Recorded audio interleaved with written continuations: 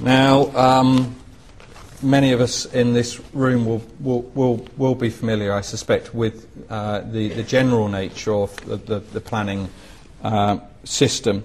But for those that aren't, this diagram is probably the best way to sort of sum up the local development framework and what it encapsulates, which is the key planning policy basis for each local authority.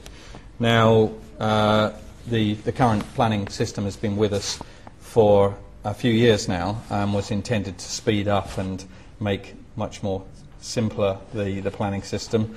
Not quite sure that it's actually achieved that original purpose, but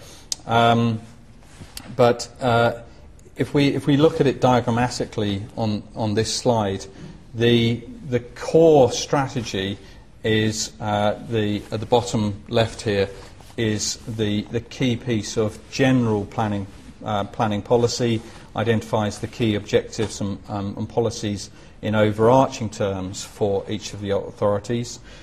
That's backed up by the site-specific allocations document, which goes through literally each of the sites within the area and identifies which land uses are permissible for particular sites.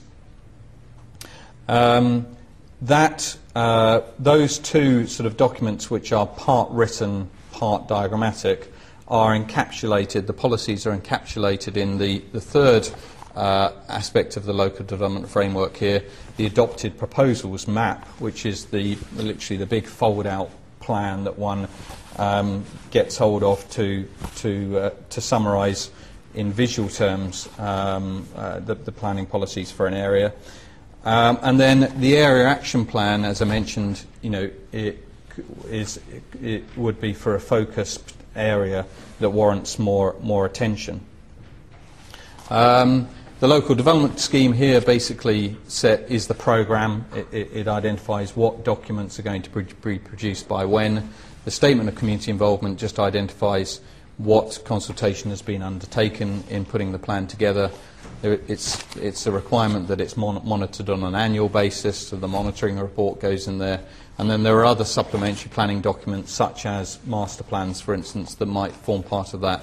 So, it's envisaged as this sort of folder, if you like, that incorporates all these different documents, and together it makes up the local development framework, which is the key source of reference for an area's planning policy.